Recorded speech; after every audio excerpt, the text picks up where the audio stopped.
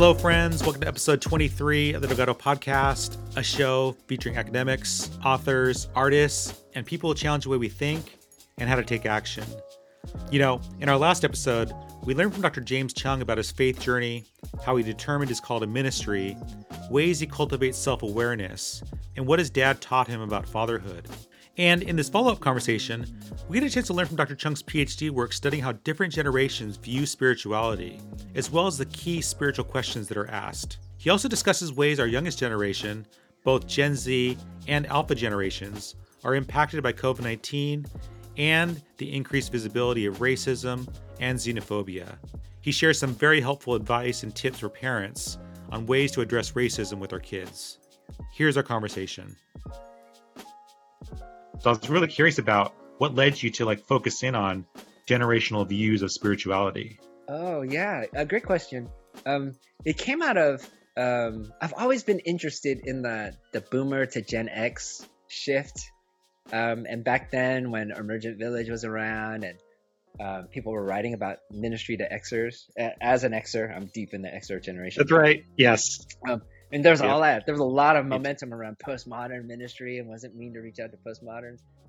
That's probably the initial attraction. And because I was in campus ministry, campus ministry, you're at the front edge of that cultural shift, right? You're seeing them come. And then it shows up in the church 10 years later, right? You're right there, or five to 10 years later, more fair. I wanted to, when I got a chance to study at Fuller, I knew I was going to study on leadership development, and I sort of landed on postmodern leadership development. And that was cool because then I got to study under Brian McLaren and Dallas Willard and Bobby Clinton. Wow. Eddie Gibbs was my advisor. Wow. Reggie McNeil. So, some leadership types. So when I was doing my research, I ran across the work by Strauss and Howe. Called Generations, which was written in 91, and The Fourth Turning, which was written in 97. And they just had, apparently, I never heard of the book before, but in 91, it was a New York Times bestseller, and Al Gore had bought it for every member of Congress. And it started to get some notoriety these days because some people in the former administration were using some of the theories. But they came out with this thing to say that in American history, there seems to be a 4-generational cycle that repeats throughout history that has been only broken once, which was during the Civil War, right, in the aftermath of the Civil War. Such a devastating time in our country that's it skipped a generation. But besides that, they sort of trace it all the way back to about, I think, 1600s, and then work that theory through. And then in 91, when this book came out, the millennials were maybe 8-9 years old at their oldest at the time when the book came out, but they made guesses of what they would be like as adults based on this theory. And they were, as much as some of their data has been they've been accused of smushing their data into their paradigms, they were spot on about the millennials. They became the experts of millennials. So they wrote all these other books like Millennials Risings and other things. And that's sort of when I encountered their work.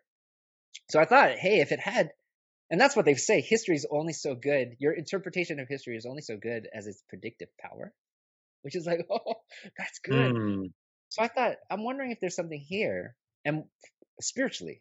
And part of what they do in this theory is sort of give an attempt at explanation of why a major awakening happens every 80 years.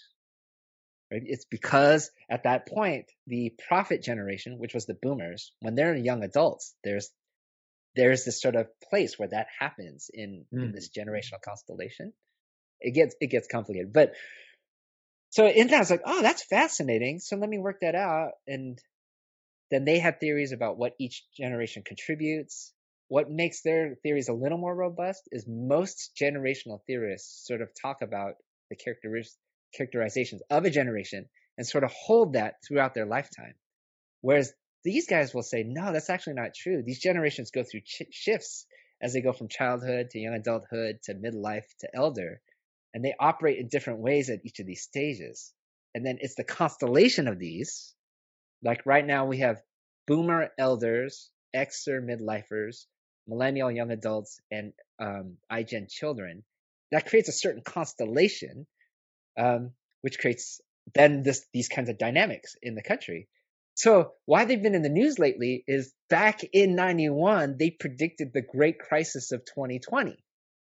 Because this would What? be it's a crisis era, and you can look it up. It actually says the Great Crisis of 2020, and it's they predicted every 80 years is a spiritual awakening, and then every 80 years there seems to be a secular crisis that the whole country has to mobilize around. And the last one would have been World War II. And so they said the Great Crisis of 2020, something that sort of wrecks the whole country, if not the world, that everyone has to rally around while the hero generation, the millennials, are young adults. And so they've been in the news more lately because they kind of called it. And you're like, that's crazy. Even they always sort of disclaim it, like within a year or 2 or 3, it's not exactly 2020, but we just lived through it. So it's there. So I just wondered if there was something spiritual there. And that's actually looking at the core contribution that each generation brings. I sort of brought out of that a spiritual question for each generation and started sort of riffing that around. And it was part of what gained traction as I was just sharing it and teaching it. And, back then when I put that stuff into print in 2012, the iGens weren't that old. And so I sort of had to try to make predictions about their spiritual question and where they were going. And now, 9 years later, it feels like it's hitting. Like I was like, hey, thank you, Stress and How. So they don't have to stone me yet. Yeah, you don't have to stone the false prophet yet. So it is, And so that's where that came out of, and to create them, what is the spiritual question each generation brings as their front door spiritual question. And then if you don't answer their front door question, they won't listen to your answers to the other questions.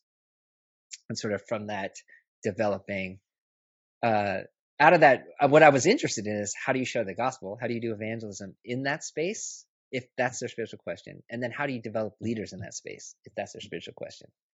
Because their spiritual question points to their main motivation. Yeah.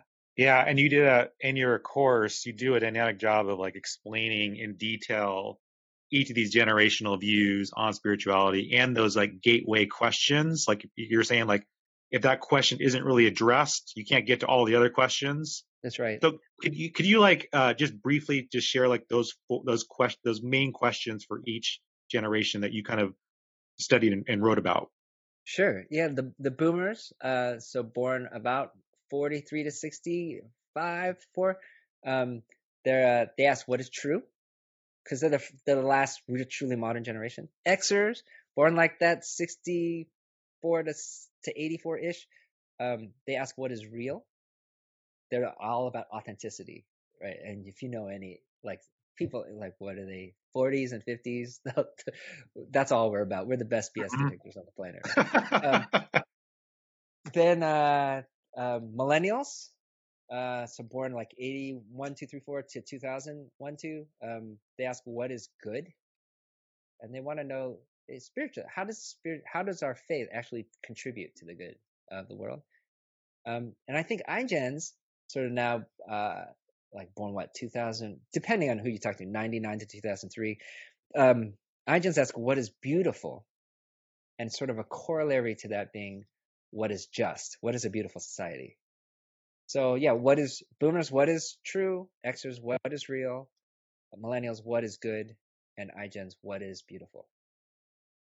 Yeah, those are really, really good questions. And I was going to ask you, so when you look at like Generation Alpha, like your kids coming up, like what kind of spiritual question are you seeing, or what you think might be emerging, because they're growing up in this time of COVID-19, seeing all the social injustice, increase in xenophobia and racism. They're seeing a different world that I grew up in. And I'm kind of curious, like, as you're kind of watching this, maybe what do you kind of maybe predict or are expecting maybe this generation to be asking or be thinking about spirituality? I would still probably put all those kids, like all my kids, under that iGen rubric. I'm calling them iGen. Other people call them Gen Z. I don't know if that's what you meant by Gen Alpha. I haven't heard that yet. I think it's after Generation Z. Yeah. Yeah. And so where that boundary line is, not quite sure yet. But these are children that are raised in the crisis era, right? So there's a few things that happen because of that as their children in kind of every generational cycle. I do think like how old? I still think like my 6-year-old is gonna be like tail end of iGen, but so I don't know iGen Alpha if you're talking about the generation after. But Yes, I can make yes, predictions. If it's a generation after, they should be more yes. like the boomers, and uh, there'll be a prophetic generation kind of seeking some form of truth or some sort of center that will guide their lives, right? The way the boomers did. But the generation before them, if you still put our children under iGen to some degree, as children of the crisis, they do still ask what is beautiful. They tend to be like people who become the experts. They're the ones who like, and there's lots of stories to share. Like if you go to a birthday party now compared to like 20 years ago, it's totally different, right? Everyone just all the bells and whistles are out these days because now it's like Yeah. if someone comes over and you give them mac and cheese, people are like, you could have looked up a recipe on the internet years ago. That kind of business. Yeah. So the access to technology, Right. they tend to do things well, and from a young age, they've got the phones that can do cinema quality movies and computers that can do studio quality music. They're on a different level. So in the place to be experts, they tend to also become, if generational theory holds, experts at process. They tend to be good government officials. They tend to be the ones who kind of, if millennials were doers, then iGens are improvers, and they sort of take things to the nine. Mm. If millennials were like practical, like how do we do good in the world? How do we change the world? Any message like change the world, right? Is that mid-20s to that 20, 30 something? Right. That's super exciting. Yeah. But if they're about that, the millennials, I'm sorry, the iGens are much more about personal fulfillment / chasing the ideal. So it's practical in one sense because they tend to be more career oriented and more risk averse. But what they're chasing is what's worthy of worship, right? In a place where they can get products that are perfect, like grooming products for men. It's insane right now, right? Like if you're a hipster plaid wearing bearded dude, all the things you could spend hundreds of dollars on this, on your beard. Getting that terminal length, whatever. I'm Asian, I don't get the terminal length, but that's how people go to extremes. So what's the perfect life? What's the ideal life to live? What's an ideal community? And of course it's inclusive, right? That's sort of the buzz today. And those kinds of things will kick in. And the way it affects ministry today, right, is like that desire for the ideal life or ideal day kicks in so hard that they don't want to make a commitment to something. Like, let's say, come to our Friday gathering. And it's Monday. Well, like, hey, I can't really commit right now because I don't know what else might show up on Friday. That could be a better thing. So if before you had FOMO, like fear of missing out, this generation is FOBO, right? Fear of better options. Right? I like that. It's hard to connect. I got that from Mark Sayers. It's hard for people. We're finding one of our strategies on campus sometimes is just like make it seem spontaneous. So it's strategic and intentional, but you put the chairs out on the walk and go like, hey, we're having Bible study now, come on over. And like at that point, it's like, well, I don't have anything better to do. This is the better life. Yeah. That's an easier way to get people than trying to get them to commit to something ahead of time. So that's so interesting. Ideal. And if you come to a church and they don't seem like they're trying, unfortunately, like artistically, they're just no one uses overheads anymore, but their PowerPoints are janky or something. They're like, I could do better on my phone. I could do something right now. Can we work on this? I think so. All that because they're experts and tend to know processes and actually are really good at being inclusive with people and how to get people along. They're just super savvy that way. Just like the silent generation, like my parents, relationally savvy, right? They, I think then getting them to co-create and co-lead with you early, since they're already doing it in these other spaces, is key. Don't try to do it for them. You'll never get to their level. Involve them, get them to lead it. They're going to be way savvier and inclusive in helping people through than you are. And how do we empower them to co-create with us since they're so good at creating? And then I think because what is a beautiful society is also a just one. They will have that sense, like who's left out, who in this process, who's being marginalized, who's centered, who's not centered. Those kinds of that thing will play out. And so really helping them co-lead these processes will really help any community be the kind of community that can be welcoming. So yeah, that's the thing. Now, for people who are older than iGens, they seem really sensitive. iGens seem like really, like there's a level of frustration that I think particularly Xers will feel about. It's like maybe Xers, maybe boomers. Like, are you serious? We got to go through that process too. Why don't we just make a decision? But really, they're so good at it. They are going to be they're going to be the grease to community wheels and helping it move forward. Getting them involved early and often is usually a win. As you think about like raising your kids, and I'm curious, like I like that you said like bringing them in, like let them co-own things with you. Oh, As yeah. you think about raising your kids, whether it's like projects at home, chores, or even spirituality, what are some ways that you would tell parents on how they can help to include their kids in on these different areas so that they can kind of grow and be nurtured? Oh, that's fantastic. And I am not a perfect dad. So, I can work on patience and other things. But I think one thing I do try to do and do decently is whenever I'm doing something, there's an invitation. So, like if I'm fixing a speaker or set, like I just tried to fix my speakers, then I'll bring my son over and just anybody who's willing to be with me, I'll give them the job that they can handle. Like if it's just unscrewing something, go for it. If it's something more, go for it. If it's holding something while I'm soldering, that's there. So, and what's neat is, so my son, my oldest, has some spiritual sensitivities and leadership. And so he helped plant a ministry at his middle school before the pandemic. Really? Right. And they had like 30 people showing up each week. It was awesome. Wow. So, and he has these kinds of verbal gifts. Like I saw him speak in front of the school board. And so I'm there, right, at a fifth grade representative. This is 3 years ago. He was the representative for a school to speak in front of the school board. So I went with him.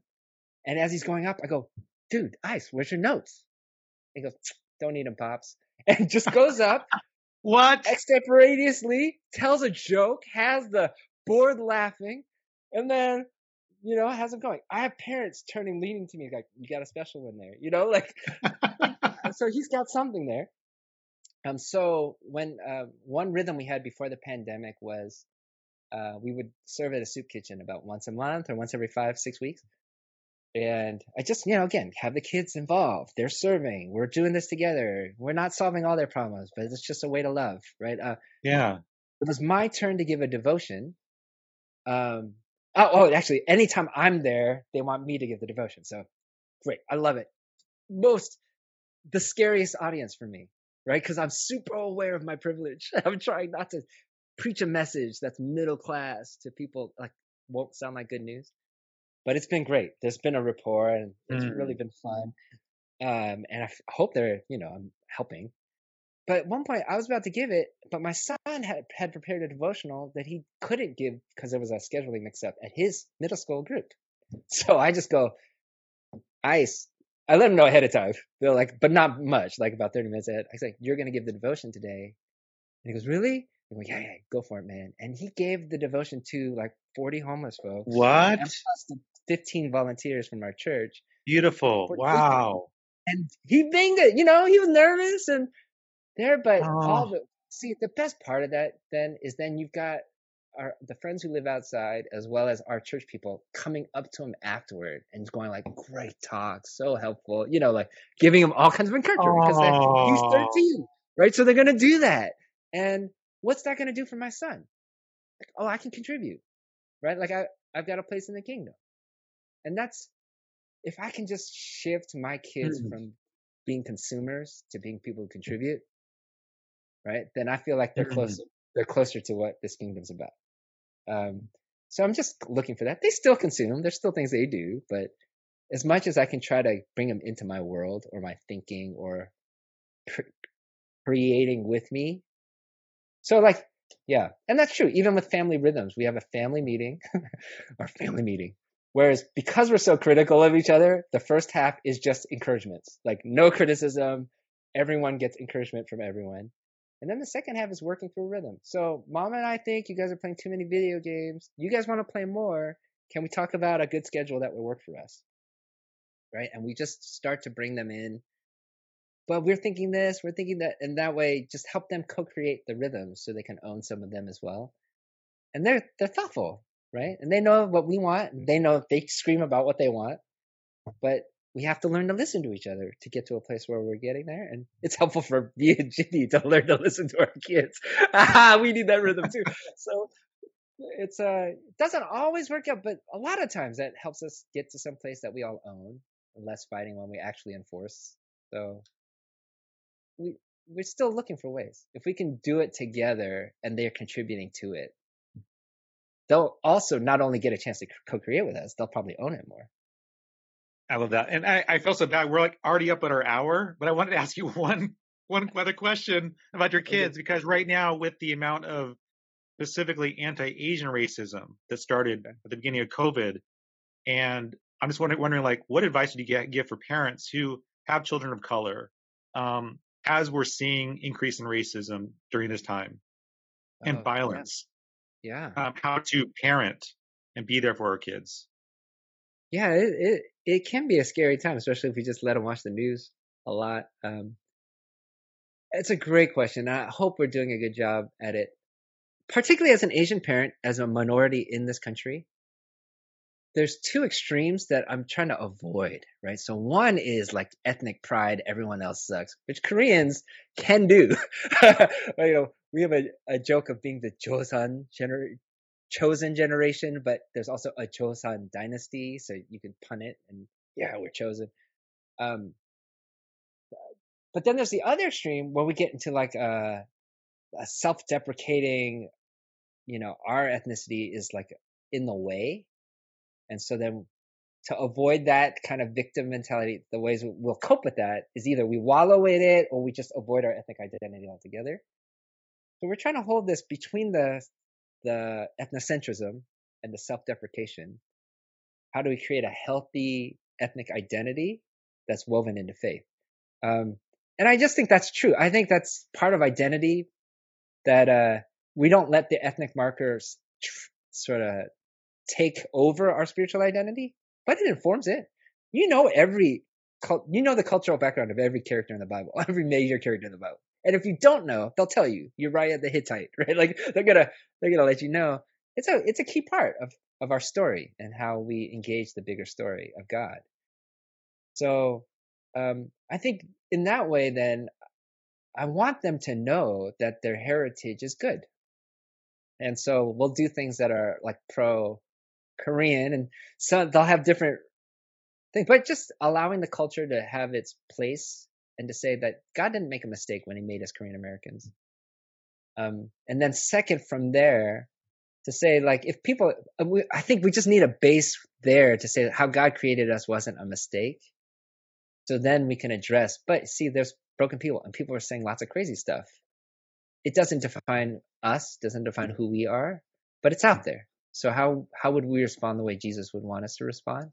Because we could get judgy in this house a little bit, so we have to figure out how to navigate that. So it's conversations, and at different stages of their lives, what we have been active about is saying that ethnic identity matters. And I think that's true, whether you're white or Native American or Black or Latino, whatever is your story. Like, are there ways that we can allow God to help us glory in the parts of the story we're supposed to, and not get just stuck in a rut? So, we tried to be that. And actually, so there's this book on parenting by Bro Bronson. What's it called? I can see the cover, this egg. We'll have to look it up somewhere. But each chapter is like based on research. It's sort of like a Malcolm Gladwell take-ish on parenting. And it takes like based on data, sort of a counterintuitive idea and then sort of then makes it accessible. And in one of their chapters on race, they basically say, do you want to raise a racist kid? You know what's the best way to raise a racist kid? Is don't talk about race with them. Just don't talk about race or ethnicity until they're 9 years old. Because at 9 years old, their views on race and ethnicity harden. And if you're not bringing stuff up with them, they're learning it on the side, right? So they know the difference between Asian and Black, unless they can't, they'll know the difference. So if you don't help them and be explicit about that difference, then explicit about the differences and what's the same and what is the difference, then they grow up more racist, which is just flies in the face of like the way most white liberal parents will raise their kids. Like, there is no race, there's no ethnicity. We see each other all the same, right? No, you have to bring it up, and you have to go like, our Puerto Rican neighbors, right? Like, they either love Jesus as much as we do, or there's nothing about them that's inherently less than us, and there's nothing about us that's inherently more than them. You have to actually be explicit and say it for them to get it. And so I think more than anything is bring it, let it be there. Don't push it down. If your kid says something racist, don't like just jump all over them and say like, that's racist. Don't talk about race in front of people. That's just racist to do that. It creates a complex, and then they don't know how to talk about these things. It's just a place for us to talk through that. And if you want a sort of a biblical lens on ethnic identity, I can't recommend enough a book called Beyond Colorblind by Sarah Shin. She was one of my old students, former university staff, so I love it. And she takes basically our gospel, the way we share the gospel in university, the big story, and then helps see ethnic identity through that lens. So how is our ethnic identity created for good, damaged by evil, restored for better, and sent together to heal? And how's ethnic identity help us do that? And I do think the more we own our ethnic identity, the more we'll be equipped to do racial reconciliation and justice work in the future. And that if we don't address it in ourselves, then we'll usually either make a mess, or we may end up making a mess. There's no or. Owning where we're coming from. It's the self-awareness with the ethnic lens in our leadership, which will help us become more multi-ethnic and agents of justice and reconciliation when called to it. Thank you so much for listening to this discussion with Dr. James Chung on generational views of spirituality and ways to help parent this next generation. I was super encouraged learning from Dr. Chung, and I would love to know what you thought. You can reach out to me on Twitter, Instagram, TikTok, or YouTube at Delgado Podcast. And you can also find the podcast notes and video from today's conversation at mikedelgado.org.